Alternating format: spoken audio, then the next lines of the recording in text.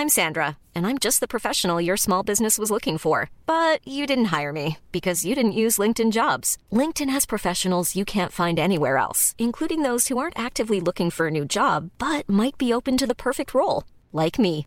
In a given month, over 70% of LinkedIn users don't visit other leading job sites. So if you're not looking on LinkedIn, you'll miss out on great candidates like Sandra. Start hiring professionals like a professional. Post your free job on linkedin.com/people today.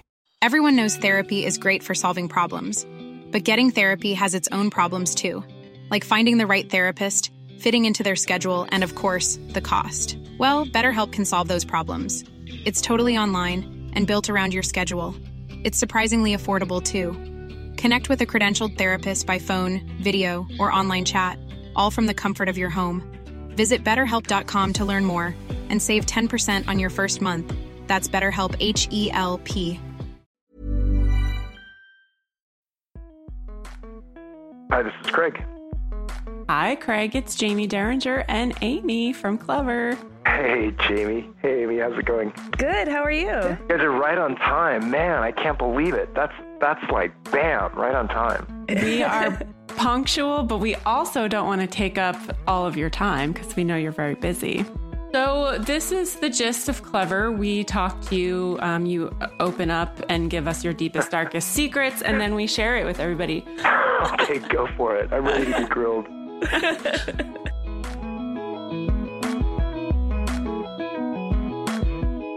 Hi, everyone. I'm Amy. And I'm Jamie, and this is Clever.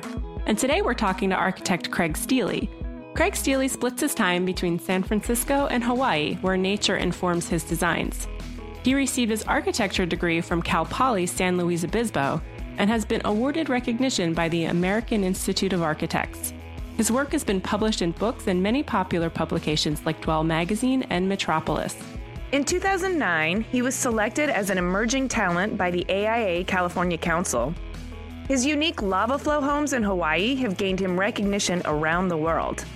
He talks to us about being uncomfortable in traditional architecture offices and the enjoyment he gets from being in the field, which prompted him to launch his namesake firm, Craig Steely Architecture. We loved hearing from this native Californian, especially when he waxes poetic about the relationship between surfing and architecture. So let's talk to Craig Steely.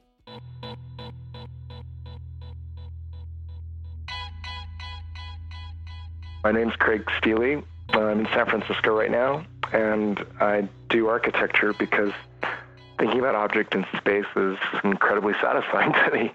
Did you grow up in California, or did you grow up somewhere else? I did. No, I grew up in California. I grew up really rural, kind of in the Sierras, or just at the edge of the Sierras, edge of the San Joaquin Valley between Lodi and Jackson, on a ranch that my dad was born on. Oh, that's really cool. Yeah, it was great. I mean, it was a really fantastic place to grow up. I mean, just in the mountains and, and being outside all the time and working. And, those are really, I think, really early, my earliest memories are sort of around that. Even, interest in architecture and space kind of come from that. Like just seeing such powerful spaces. We were, close to the mountains, and we spent lots of time up there. And also, my dad fished a lot, and so we went to the ocean a lot. And just, I think, those sort of experiences, on mountaintops and in meadows and on beaches, I feel like in a lot of ways with architecture, what I'm doing, I'm still like translating those experiences, and sensations that I kind of got in those days from what I was around. It sounds like you grew up very close to the earth, but I'm dying to know, are you the second or third generation on this ranch? Was your family settlers, or, can you tell us the backstory on that? Oh yeah, the backstory is they came to California in the 1880s and basically were in that area. It was my grandfather's land, my dad's land. My dad was born there. I was there until I went to college. Growing up in a place like that, you really find your way. There's not a lot of outside influence, and you really, I think, create your own world.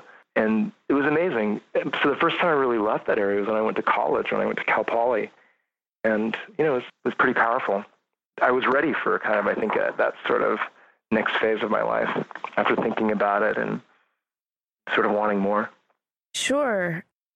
So was it I mean, obviously you went to school. Was it a very small school? Yeah, tiny school. Okay. And how did you start to see your creativity manifest, like when you were a kid and a teenager? Yeah, well, I think growing up, when you grew up in the country like I did, you're constantly making things. And both of my parents are really creative. My dad was amazingly mechanically inclined. Sort of our family motto is custom anything. We were always hot rodding cars and machinery and building stuff. Oh, that sounds so awesome. My mom was a school teacher, but also a painter. And, there was just a lot of that around and a lot of support for doing it. I really love to draw. That was kind of I think the thing that really got me interested in architecture was and space was being able to sort of capture it with a pencil and on paper. Yeah, that's kind of, I think, where it came from. I feel like I was always doing it. Architecture just seemed like a really logical place for all that stuff to go. I mean, it has been. My wife always jokes that, every conversation is only 2 short sentences away from architecture. So I'm kind of like in that world all the time. I'd love to know when you were first exposed to the idea of architecture as a career or as an actual practice, in being surrounded by the mountains and fields and the ocean and everything. Was there a moment where you were like, oh, there's a job out there where I could actually make structures or conceive of space? It's interesting. That's the way I think I was around all that stuff at such an early age, and it really was affecting me. I feel like I had a really strong attraction to space and things like that. I remember one time we were actually kind of near Sea Ranch, and I remember I was drawing some of the buildings up there, and I've talked about this before, but there was a sense, it sounds like the cartoon California kind of experience, but I was sitting around and I saw Sunset Magazine and I was like, whoa, I looked at it and it dawned on me, wow, this could be a job, the stuff that I already like to do. And I remember where I grew up, there really aren't architects. There's everybody's an architect. Everybody's building their houses and building what they need. And honestly, pretty creative about it too. I still really love that about just that, where it kind of design sort of happens in a vacuum and it just is really personal and people really own it. And so yeah, it was about when I was 15 or so. Yeah, it happened just like that. So how did you transition from going to college at Cal Poly? Can you talk to us about moving from high school into college and deciding what you wanted to do and where you wanted to go? When I got out of high school, so again, up in the mountains, I skied, and I actually ski patrolled at a place called Bear Valley. And I really kind of felt like what my life would be skiing in the winter and building houses in the summer. And I did that for a while, and I just was kind of like, this isn't enough. So I started looking at colleges and started really kind of thinking about architecture, about maybe more of just the art of it and thinking about it as opposed to just always building. And so I looked at Berkeley, I looked at Cal Poly, and Cal Poly at that time was kind of amazing. It was sort of the midpoint between Los Angeles and California. And I went down there at one point to check it out, and I was really impressed by just how there were these hippie builders that were just, living in vans and talking about architecture and talking about building and surfing. And I was like, this place seems great. And so does sound like you found your people.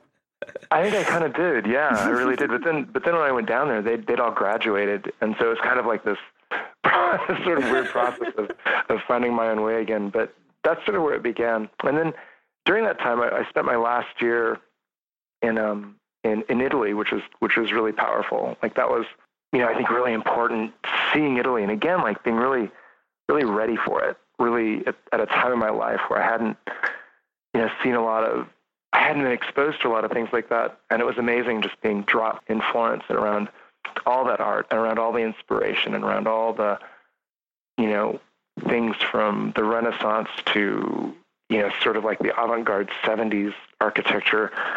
It was really powerful and made a huge impact on me.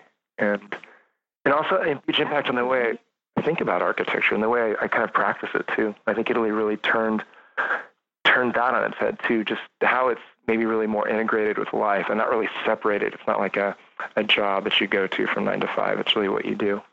On a personal level, did you have any adjustment issues going from your tiny high school to a college in a big city? I mean, being around all those people and focusing your energy towards studies, did you have to rein yourself in at all? No, I was really ready for it. I mean, I think I don't know, I'm pretty flexible that way. And I think it just seemed like it was the right thing. There wasn't like a culture shock or something like that. I think it was, I just was really ready for it. It was just the right place at the right time for me. I mean, I felt like it would seem like there were all these ideas that I had sort of come up with on my own. And it was amazing just to suddenly be around a sort of places where I was seeing these ideas. I had, the ability of reading about these ideas and discovering more and going deeper. So I was kind of just an omnivore, just devouring everything, like all the sights and scenes. I mean, I remember the first time I went to like a big city, was San Francisco, and I couldn't believe it. It just was, it was amazing to me. So, and I still feel, I live in San Francisco now most of the time. We're in Hawaii a lot, but I still feel that way when I come to San Francisco. I still feel that sort of, it's an excitement about just what's possible here. Yeah, it does bubble with excitement. I like that city. I wanted to ask you a personal question. You seem to be really adept at following a certain pull, a certain thirst for information, and you don't really seem to resist it or have any conflict. Have you always been like that? And does that come from your parents, or do you think that comes from growing up in a place where you got really centered with yourself? Maybe. I don't know. I think certain things like that, certain people are just that way. I mean, I feel like I've always been that way. Mm-hmm. I feel like growing up in a place where I was supported and had the opportunity, and there wasn't a lot of outside influence at the time. So I was really thirsty for ideas and thirsty for challenge and thirsty for knowledge. It's really great for me. I don't know if it's great for everybody, you know what I mean? But I think for me, it's definitely a different life. I mean, my son's having definitely a different experience than I'm having. He's been so many places, at such an early age, and, he's just having a different experience. But yeah, I still think those like core sort of ideas about that level of just being interested and curious and optimistic, he has those. And I don't know if he learned those, or I don't know if those just are from the gene pool. Yeah, that's an interesting question, because optimism is the thing that I think everyone's born with, but it frequently gets dampened or killed. Yeah. So you got to really protect it. I was going to ask where you got your, thirst for experience and knowledge from. Is that coming from one of your parents in particular? No, I think back to that idea of optimism, with like work and especially with architecture, gosh, I mean, it's so easy just to get it crushed out of you. So many variables and so many things that happen. And I feel like in a lot of ways, I'm really protective of that love I have and that optimism I have for it. I feel like I think my dad in particular was always up for a good time and always like working hard and always curious. My mom's the same way, and I really feel like a lot of the people I was around were that way. So, again, is it something I learned or something that's inside? I don't know. I'm just glad it's there. I'm glad. Yeah, we are too. It's lucky to find something that is satisfying and fulfilling, and getting the opportunity to do it and to do it, each project at a higher level and with more intensity and with better clients and tools and resources. Yeah, it's been really, it's sort of felt like, it's just, been building and building and building, and it keeps getting better for us, in terms of where we are with, where I am with designing, where my studio is with what we can do, and the clients that are coming to us. We try and be really specific about like what jobs we take. We don't take a lot of jobs, and my studio is really small, and deliberately that way, because I want to be hugely involved with all of it. It's so many architects you get good at what you do, and then suddenly you're managing an office and you don't even get to design. You don't get to be on the job site. You don't get to have that time to just really think about what you're doing and think about what you like about what you do. Well, it sounds like you've put together your studio very deliberately. Can you talk to us about some of the steps that you took from architecture school through your first few projects to your current practice? Did you always know you were going to build a studio of this size and scale? When I was in school doing architecture, I really thought at that point that I didn't really think I would have an office. I just thought I would teach, or I would do art, or I would sculpt.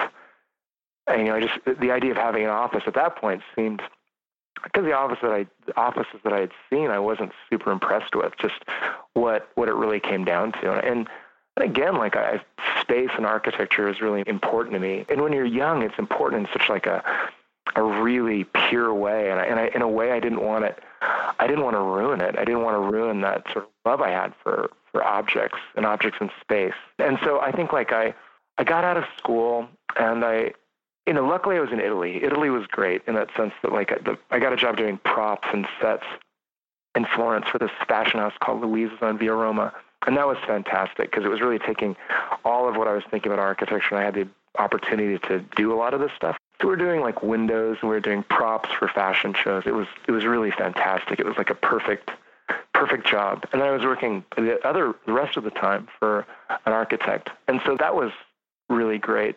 I always joke that Italy made me completely unemployable when I came back to California.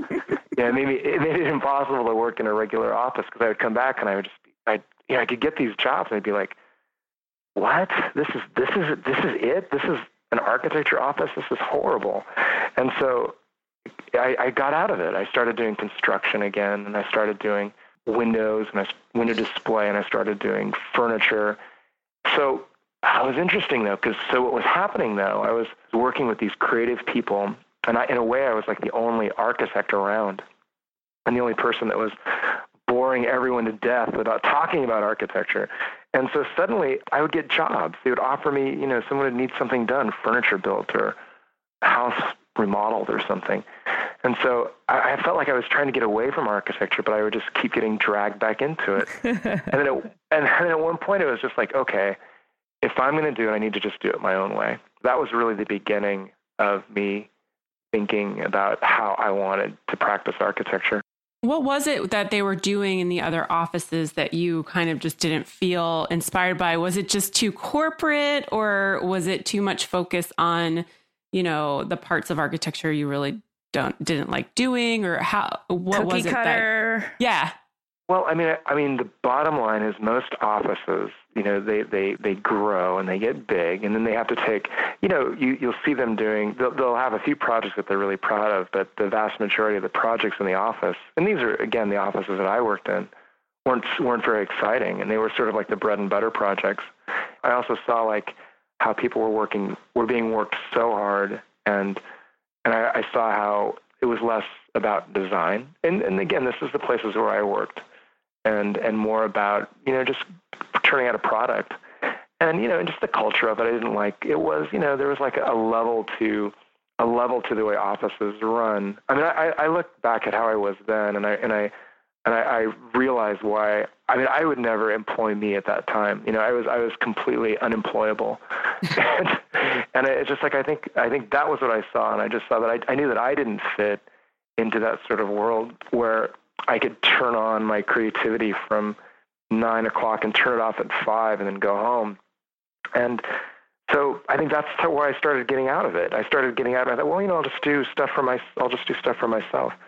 But then as things started progressing and I started getting more jobs, it was like, wow, I guess I could do this architecture thing, but do it my own way and do it how I wanted to do it. So I think the next step after that was, for a while I was, with where the office starts to become. And I chose kind of early in that to keep the office as more of an art studio. It's like a studio and really live in a compound where we live and work. And at one point, we were looking at other spaces to work in, and I just was like, this is crazy. We my wife's a painter and she needed more space. My son was getting bigger. We needed more space anyway, so we were looking around at a building that we could sort of turn into this sort of compound, and then it just sort of dawned on us well, why don't we have a building in San Francisco, a house, let's just tear it to the ground and make it what we want it to be. So that's what we did. So I have an office it's separated from our house, but it's still in the same building, and it's part of our experience. And it's perfect because I always feel it in a lot of ways that it really it helps me me connect with clients, because certain clients come over and they see the office and they see us in the house, and it's absolutely what they don't want. It's what they don't need. But the right clients come over, and I think they see it, and they really see how personally we take it here, and how it's really, there's no difference between who we are and what we do. And they're the ones that sort of, I think, are on board. And so I think it's sort of like already like a self, discriminating thing that starts to really connect us with the people that we work the best with. And I think that's part of the reason why we've had such, good luck. And, it's even gotten, I think, more refined as it's gone on. Right now there's me and two other people, there's three of us. And really both of the other people who work here are, they're architects, and they could be doing this on their own, but, we like working together, and it works really well for us. And so there's not a lot of wasted thought. It's like we can get in and really work quickly. And back to the architecture office thing, a lot of offices I saw, they just felt like dinosaurs. They felt like these big, grinding machines of people and machinery. And I feel like we're way lighter. We're so flexible and so light and able to just, change and become whatever a project needs us to be. And I love that. I think that's just, to me, it just seems like a much more realistic and sustainable way to do architecture. It keeps me from getting bored with it, because we can keep changing it. We look at it more as like an art studio. Like we're not really turning out a product. We're turning out like a progression of ideas that just keep evolving. So you have this space now in San Francisco, but you also work part-time in Hawaii. Do you have an office in Hawaii as well? No, the office is just in San Francisco, but we're in Hawaii a lot. And it's so easy that I do work there a lot too. But our office is here in San Francisco, but we're in Hawaii a lot. And you're pretty prolific in both spaces. Can you talk a little bit about how the projects or process might be different in either one of those locations? I love talking about that, because my real question is, do you take more surf breaks in Hawaii than you would in San Francisco? No, it's the same here as I do there. It's like I just serve the wetsuit here, but it's interesting. It's like our world. So we started going to Hawaii. I did a project there about 18 years ago, and really liked it on the Big Island. And we started doing more, and then we bought some land over there and built a house, and it just started like our life. My wife's life and my wife, and actually the people I work with, our life started changing kind of around it. And it's sort of like the easiest way to explain it is sort of like this, we've created this sort of Venn diagram. There's like Hawaii and there's California, and our world is sort of weirdly in between it. And we kind of see the same people in both places, and we kind of do the same things in both places. And I love it, because for me, it works really well for the way I think about things. And it's sort of like, it allows me, every time I come, I'm sort of an outsider in both places, which is great. But it allows me to really think when I'm in Hawaii. Oftentimes my best thoughts about California projects and about, San Francisco happen there. And it's the other way. When I'm in San Francisco, I'm more lucid and have clear ideas about Hawaii. And I really feel like if you look at the projects, they're both informed by each other. I don't think my California projects would look the way they look if it wasn't for the time that I'd spent in Hawaii, and vice versa, the Hawaii projects without what I get out of being in California. To me, like Hawaii's been a fantastic, it's reintroduced that sort of nature and then being outside that I had when I was a kid. And that really inspired me.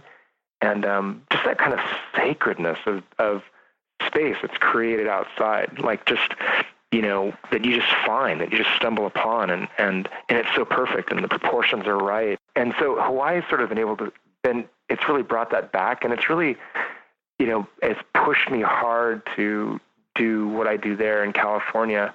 And, most of the projects we do in California are pretty much along the coast. We're doing project in Oregon, we're doing project in Big Sur, Monterey, San Francisco. And so it's all along the coast.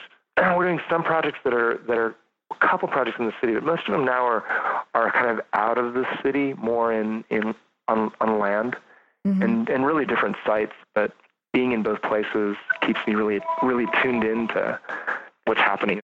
Well, I love what you said about being able to get that distance and perspective when you're in San Francisco. You get that distance and perspective on Hawaii, and vice versa, and then they both get to inform your overall progression.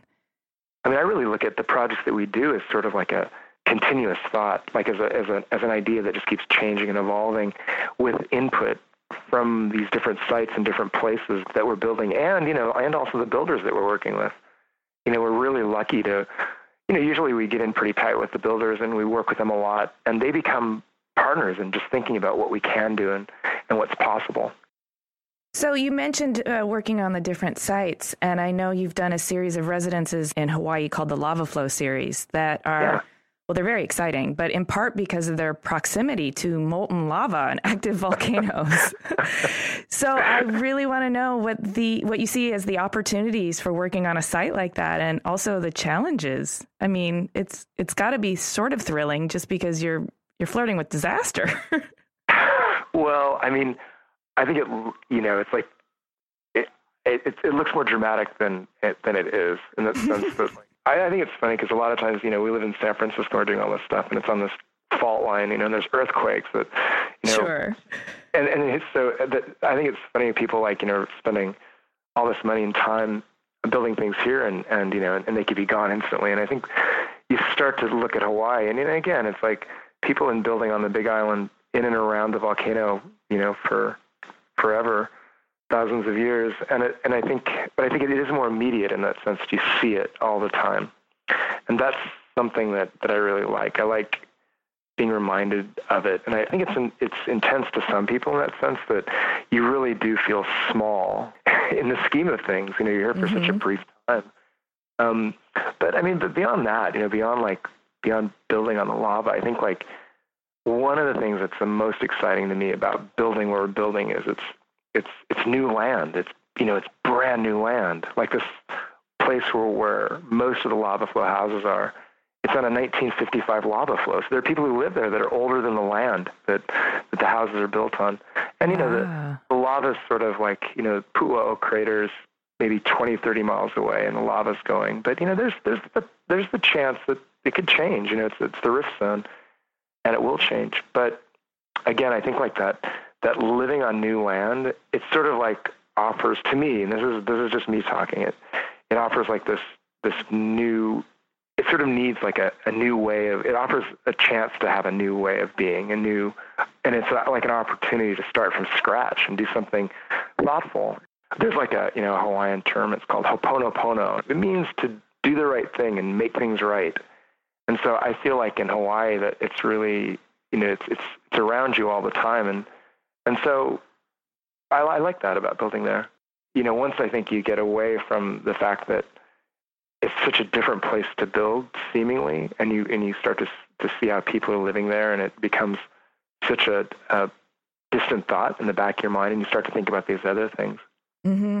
That makes sense. It also seems to resonate with your kind of scrappy DIY ethos. Well, just because you grew up in sort of more solitary space than the city. And I think sometimes if you grow up in the city, you get confined to certain indoctrinations or conscriptions of how dwellings should be. And it seems to me like it would be an incredible, exciting opportunity for you to have this brand new land that nobody's described. I think that is really true. I mean, I think, and again, it's when I was talking about living in both places, how well it works for us and for me, I think that's really part of it. Part of living, I love living in the city, and I love the opportunities here, and I love just what it provides, but there's still a part of me inside that can't be in the city all the time, and just it sometimes it becomes a little confining, and having that outside, being able to live in Hawaii and being able to be on this land that's, like you said, so new and so free of existing sort of ideas, is really it's inspiring to me. It inspires me so much to do what I do, to do architecture. Hey, I'm Ryan Reynolds. Recently, I asked Mint Mobile's legal team if big wireless companies are allowed to raise prices due to inflation. They said yes. And then when I asked if raising prices technically violates those onerous two-year contracts, they said, "What the f*** are you talking about, you insane Hollywood ass?" So to recap, we're cutting the price of Mint Unlimited from $30 a month to just $15 a month. Give it a try at mintmobile.com/switch. $45 up front for 3 months plus taxes and fees. Promo rate for new customers for limited time. Unlimited more than 40 gigabytes per month. Slows full terms at mintmobile.com. Everyone knows therapy is great for solving problems, but getting therapy has its own problems too, like finding the right therapist, fitting into their schedule, and of course, the cost. Well, BetterHelp can solve those problems. It's totally online and built around your schedule. It's surprisingly affordable too. Connect with a credentialed therapist by phone, video, or online chat, all from the comfort of your home.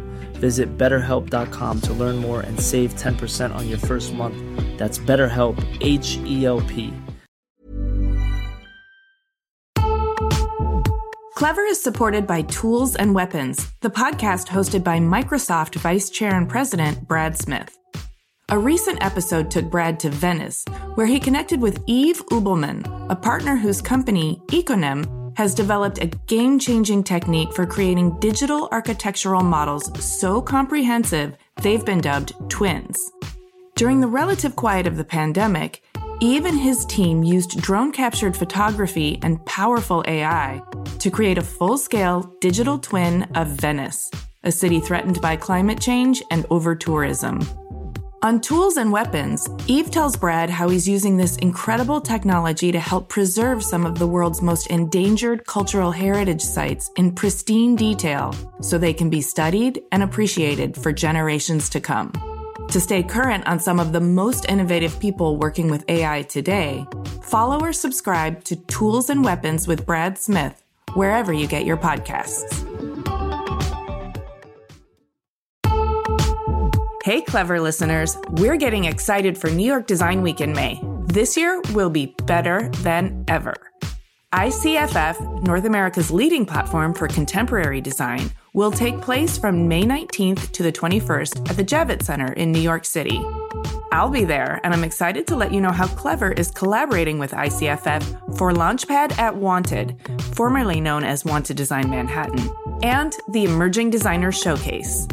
Launchpad is an international platform for emerging designers that introduces new concepts and showcases prototypes of furniture, home accessories, and lighting. It is the best place for manufacturers to meet new designers, discover fresh ideas, and potential products to develop. The best of Launchpad winners will be selected by a jury of renowned industry professionals, led by yours truly. And they will go on to be featured in another edition of the popular Emerging Designers Showcase. I'll be leading the Emerging Designers Showcase live on the Talks main stage, where the 5 Launchpad finalists will have a chance to present their projects to our esteemed panel of professionals. It's always a really good time. So mark your calendars for Sunday, May 19th at 4 p.m. Both Launchpad and the Emerging Designer Showcase are presented with media partners Clever, that's us, and Design Milk, and with support from American Standard and Lumens. Visit ICFF.com to learn more and register to attend. Those are the letters ICFF.com. Come by and say hi. I would love to see you there. Support for Clever comes from Wix Studio. Instead of reading you another, let's be honest, boring ad script, Wix Studio just sent me this wild-looking Alice in Wonderland-themed website to scroll through and tell you about. So, whoa. This is not the web I'm used to. There's something called mouse parallax, which makes it feel like you can go deeper into the screen. And as I scroll down, it's like I'm falling down the rabbit hole. And things are moving in depth and perspective. Even my cursor has morphed into a glowing little orb. There are all these no-code animations that make this place feel organic and alive. And Alice is wearing some pretty cool shoes, by the way. Okay, I know I'm mixing up my narratives now, but we are definitely not in Kansas anymore. Your turn to go down the rabbit hole. Build your next web project on Wix Studio, the platform for agencies and enterprises.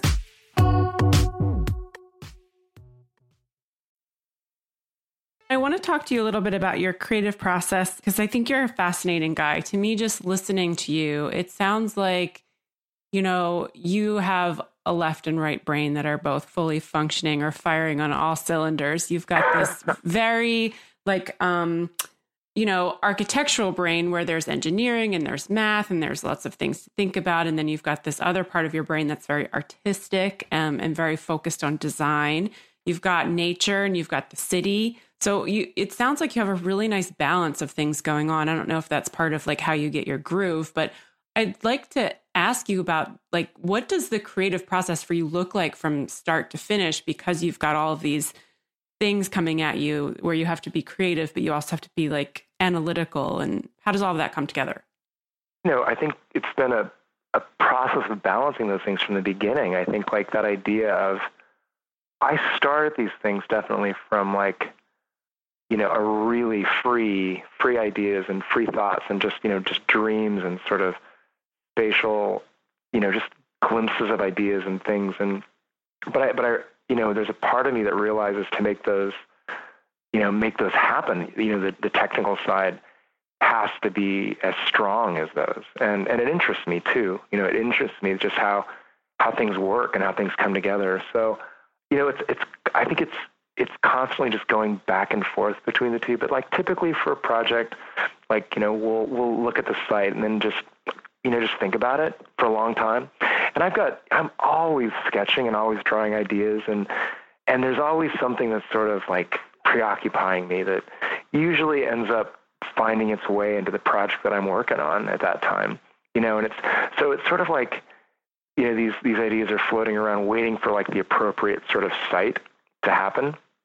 And I it's really not, to me, that first stage is not really like I try and keep it not like a linear, architecture needs to be so linear in a sense, how it actually comes together. But I love just in my mind, the freedom of that first stage where there's no past and there's no future. And there's projects, there's ideas that have started on other projects that are more appropriate for another site, or ideas that we've thought about and started in other projects, or even finished other projects that I think, I'm still excited about and want to add to them or come bring them farther. So that first side, maybe that more creative side is like kind of always there. And I think really when it comes down to it, that side of it is the strongest. That side is sort of like the side that kind of brings in the other stuff. I mean, I feel like what happens is it starts loose and then it starts to get more rigorous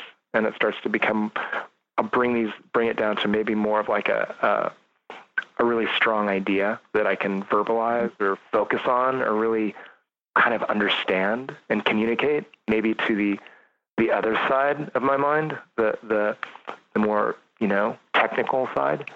Like for example, I can think about it like growing up, we would modify a tool to do something. We'd have this grand idea of what it could do.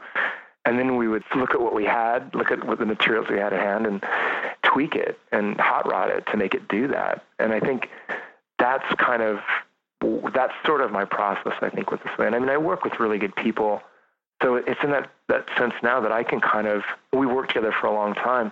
I can sort of stay in that sort of creative realm and just sort of be there and work with them on where that's going and make sure it stays true to what we're talking about, what I was thinking about from the beginning.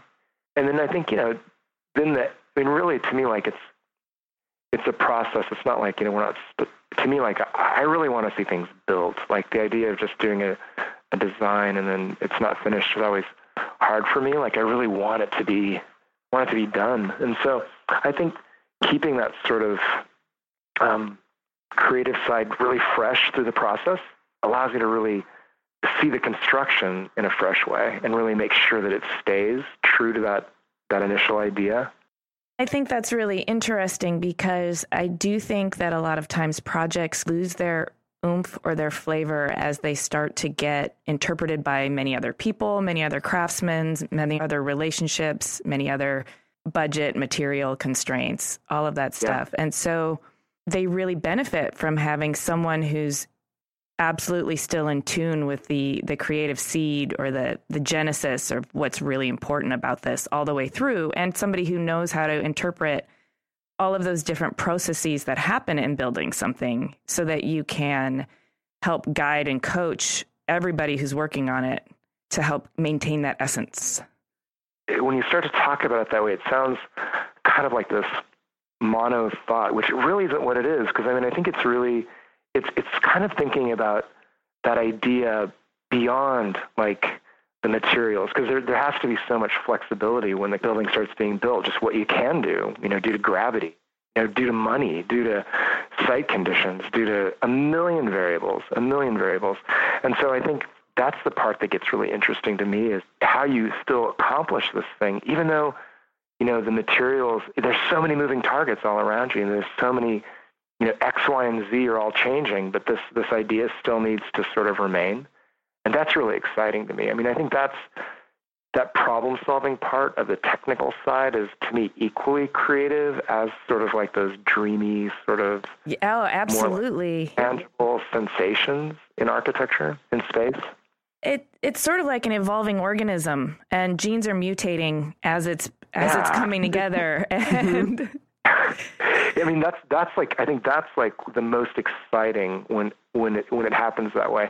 And I think that's why I think it's really helped us to be really picky about who we work with and who wants to work with us, and I mean, I think, every client is on board with these projects, and they're, as the contractors are, and we're all putting, more than just 100, we're putting 120% to do these things. Everybody feels a part of it.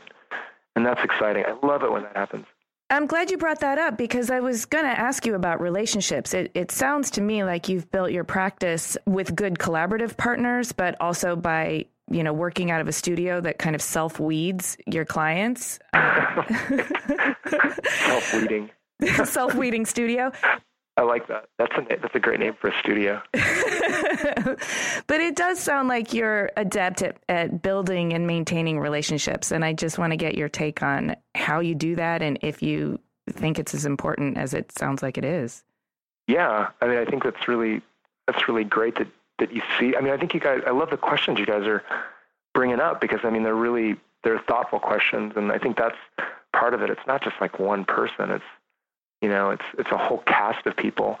And I mean, I think like we've been really lucky to kind of, I think, again, that self-weeding process it happens a lot with builders and clients and people in the studio. And I think everybody is really clear about what we're trying to do, and from the beginning to the end. And there's like a real consistency to that, and it's like, I think the more we do it, the more it becomes obvious who is and who isn't. And so, it's like for a while we were working with the same people all the time, but now I'm finding that it's really interesting, because I think we've got the tools for really kind of creating that world and finding who, we know what questions to ask when we meet people, and, contractors, subcontractors, clients, everyone. So it's just, I think, an easier process with that. But, it's like, again, it's like Hawaii, there's an idea of ohana. It's just this connection sort of family and people.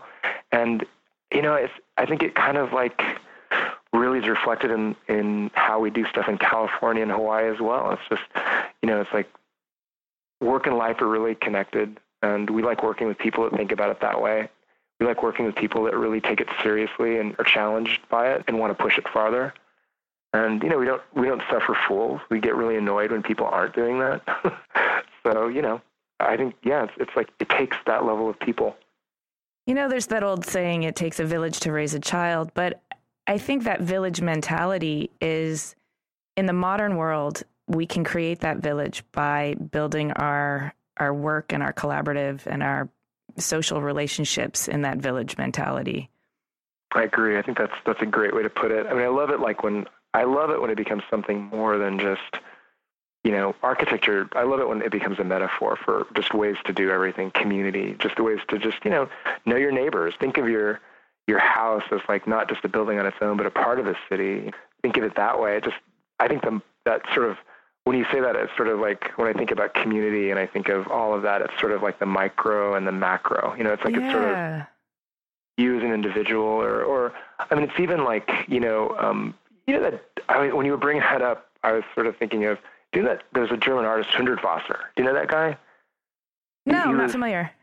Hundertwasser is great. I had a client who was really into him and therefore got me really into him. But I mean, one of the things that he was all about was, it's sort of like talks about the 5 skins. Like the first skin is like, who you are, and then it's your clothes, and then it's your house, and then it's your community, and then it's your world. And it's sort of, they all have to be functioning, kind of, they all have to be, all working together. And, one isn't more important than the other. But again, it's like that whole idea of like a balance to the whole thing, which I think is, I think thinking that way, it's easier to sort of get things going when you think about like a symbiotic sort of relationship where everybody's getting what they want.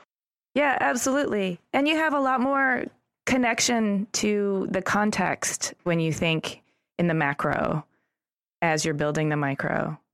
Yeah, I think it's that flexibility of thought.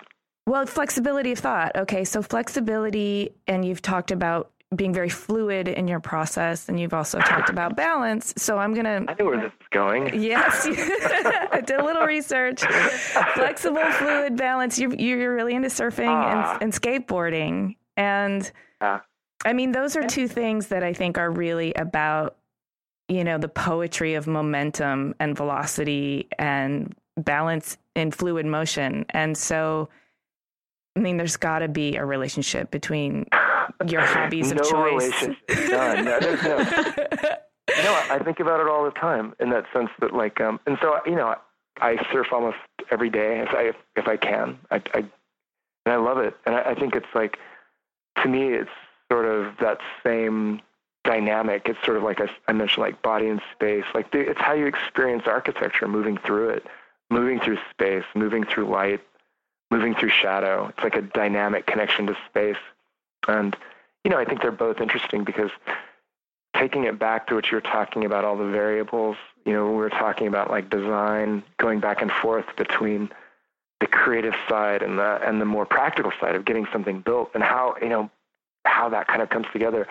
That's like both of those sports. It's surfing, it's skating. It's interesting. Like I find surfing and skating interesting because in surfing, it's like you're stationary, but everything is moving around you. And in skateboarding, it's the opposite. Everything is stationary and you're moving through it. But there's still like the same motion, which I think is really, really interesting.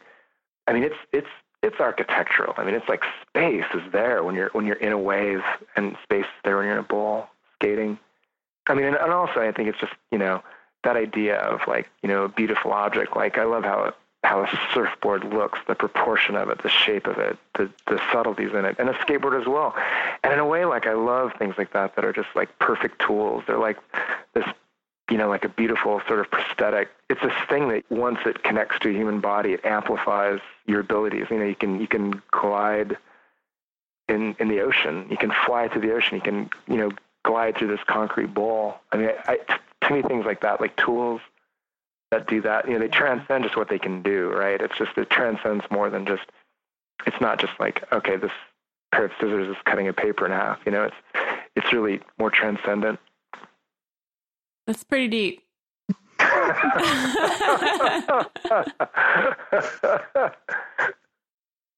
It doesn't really transition me to my next question.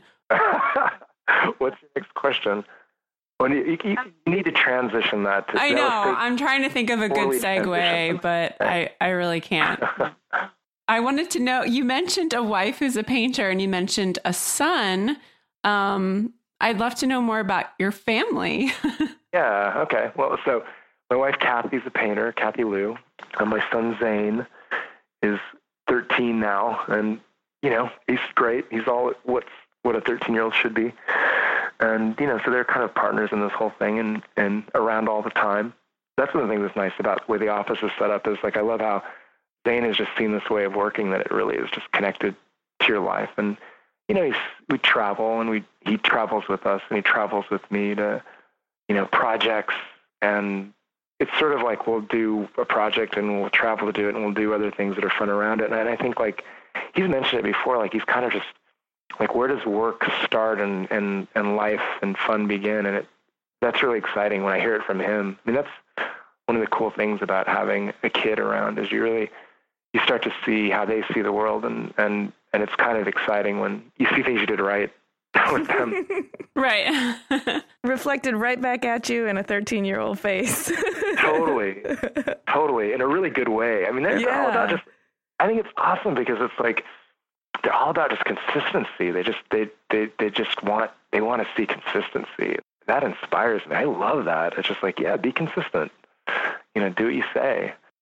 Well, speaking of people who shape our future, let's talk about your future and the future of your studio. So how would you like to see things evolve over the next 5 to 10 years? Are you good with like status quo, or do you want to grow? Or we've got a couple of opportunities, and we're looking at doing kind of larger work, more public projects. But we've been really careful to connect with the right people where the scale is still intimate.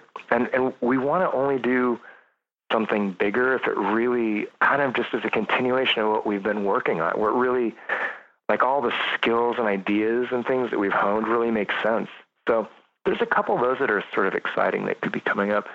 And then, the one thing is like, this is sort of like just a fantasy sort of idea, but we've been, the last like 6 years, we've been traveling to Japan a lot. I really like it there, and I really love the architecture.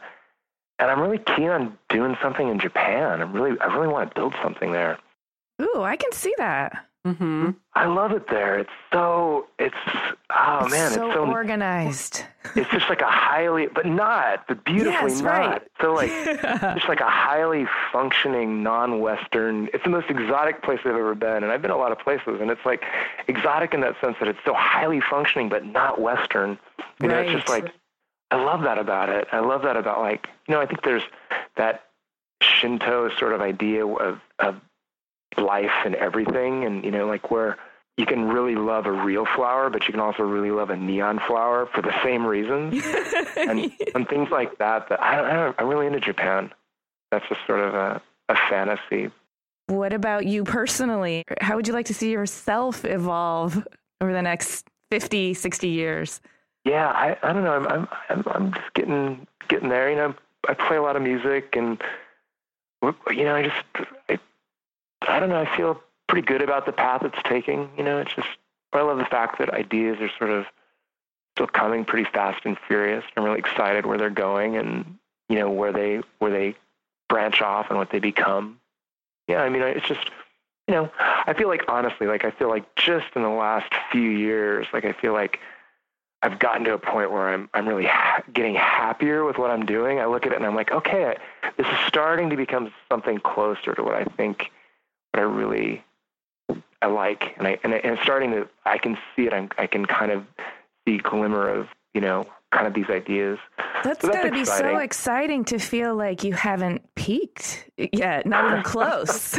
That's architecture, right? I mean, that's like architecture. Like, man, I remember like when I was in my 20s, and I remember thinking like I'd see like a young architect at 40, and like young architect, 40 under, and I'd just be like, 40? Give me a break. That's like not young.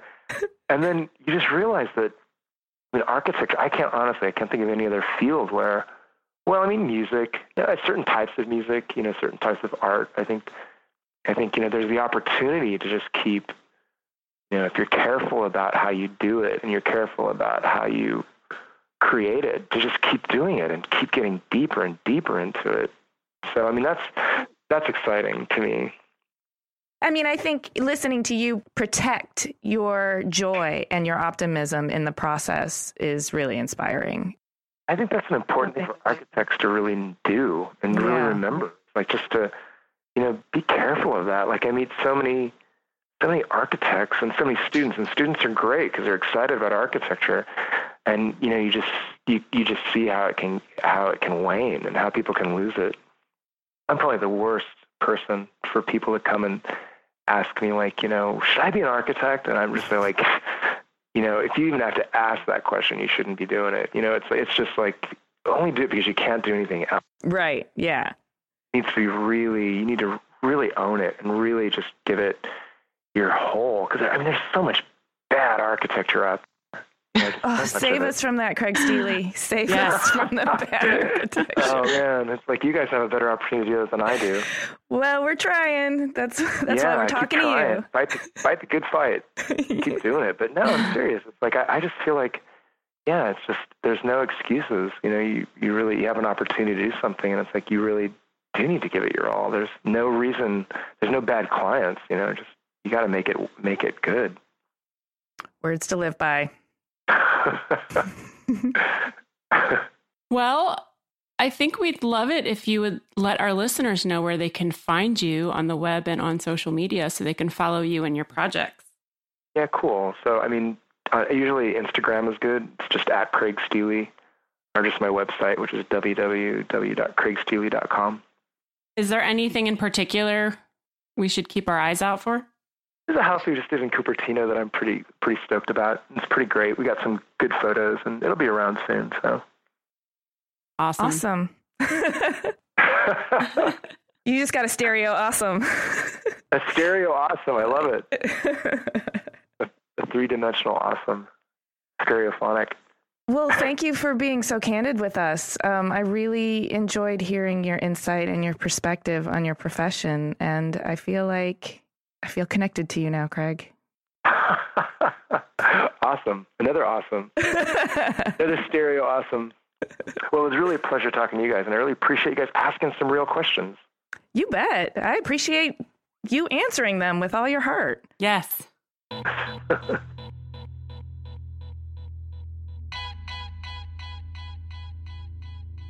He's a really great guy. He is. I love how thoughtful he is about his entire practice. And I love with a passion how somehow he's known instinctively that he has to really guard and protect what makes architecture joyful for him. Mm-hmm. He can't let that get trampled by the process or by the people.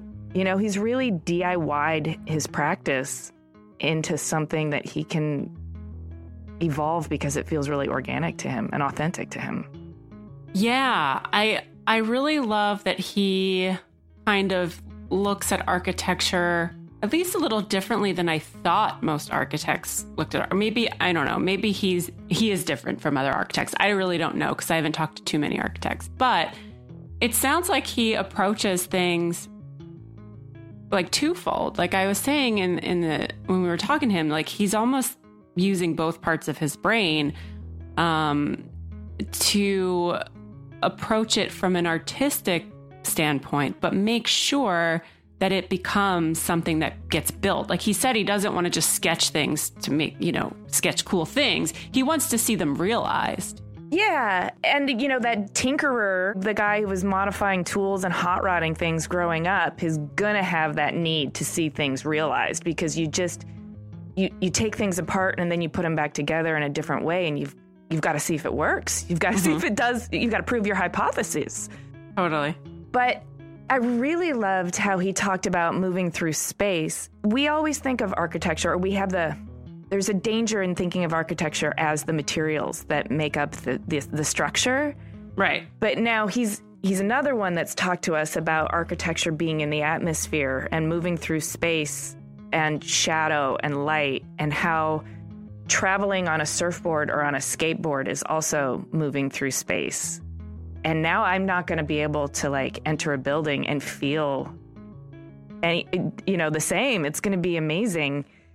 When he pointed out that on a surfboard, you're stationary and everything else is moving around you, and on a skateboard, everything else is stationary and you're moving through it. It's such a simple distinction and it's so obvious, but I never thought of it that way.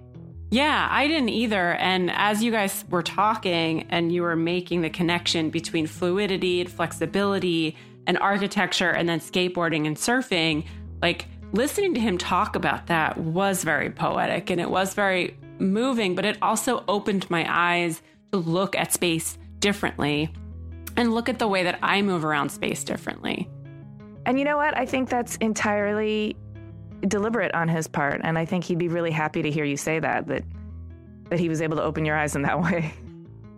Yeah, I also liked your analogy, and I don't know if you did this on purpose or not, but it was very smart, that it's almost like building a structure. a home or whatever is kind of like an organism, right? So you've got all the cells and all of the nerves and all of the things kind of having to come together and work properly to create this form that everybody is satisfied with and that functions correctly and that still kind of looks like it's supposed to look. Mm-hmm. And that he's almost like at the nucleus of that, where he's like the brain and the heart of that whole organism. So he's making sure that, the foot and the arm are doing, like, know what each other's doing and that it's all working the way it's supposed to work, but it's supposed to look like this, that he has this vision of what it's supposed to be in the end. So I thought that was really interesting. I like the way you took it to, you said a foot and an arm, and it made me think of him more as, rather than him being the DNA, he's sort of like the sperm donor, so that he's like injecting his DNA into this separate organism, but then he's shepherding it to become a fully viable being with its own personality, but a personality that he's very much, that started from him.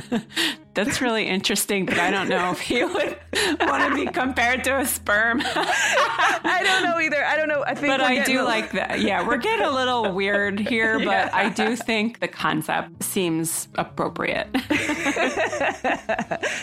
Thanks for listening. Please subscribe to us on Apple Podcasts or wherever you get your podcasts. Go to cleverpodcast.com to sign up for our newsletter, read the show notes, and see images of Craig's work. You can connect with us on Twitter, Instagram, and Facebook at Clever Podcast. We love hearing from you guys. This episode of Clever was edited by Chris Modal of Your Studio with music by L1011.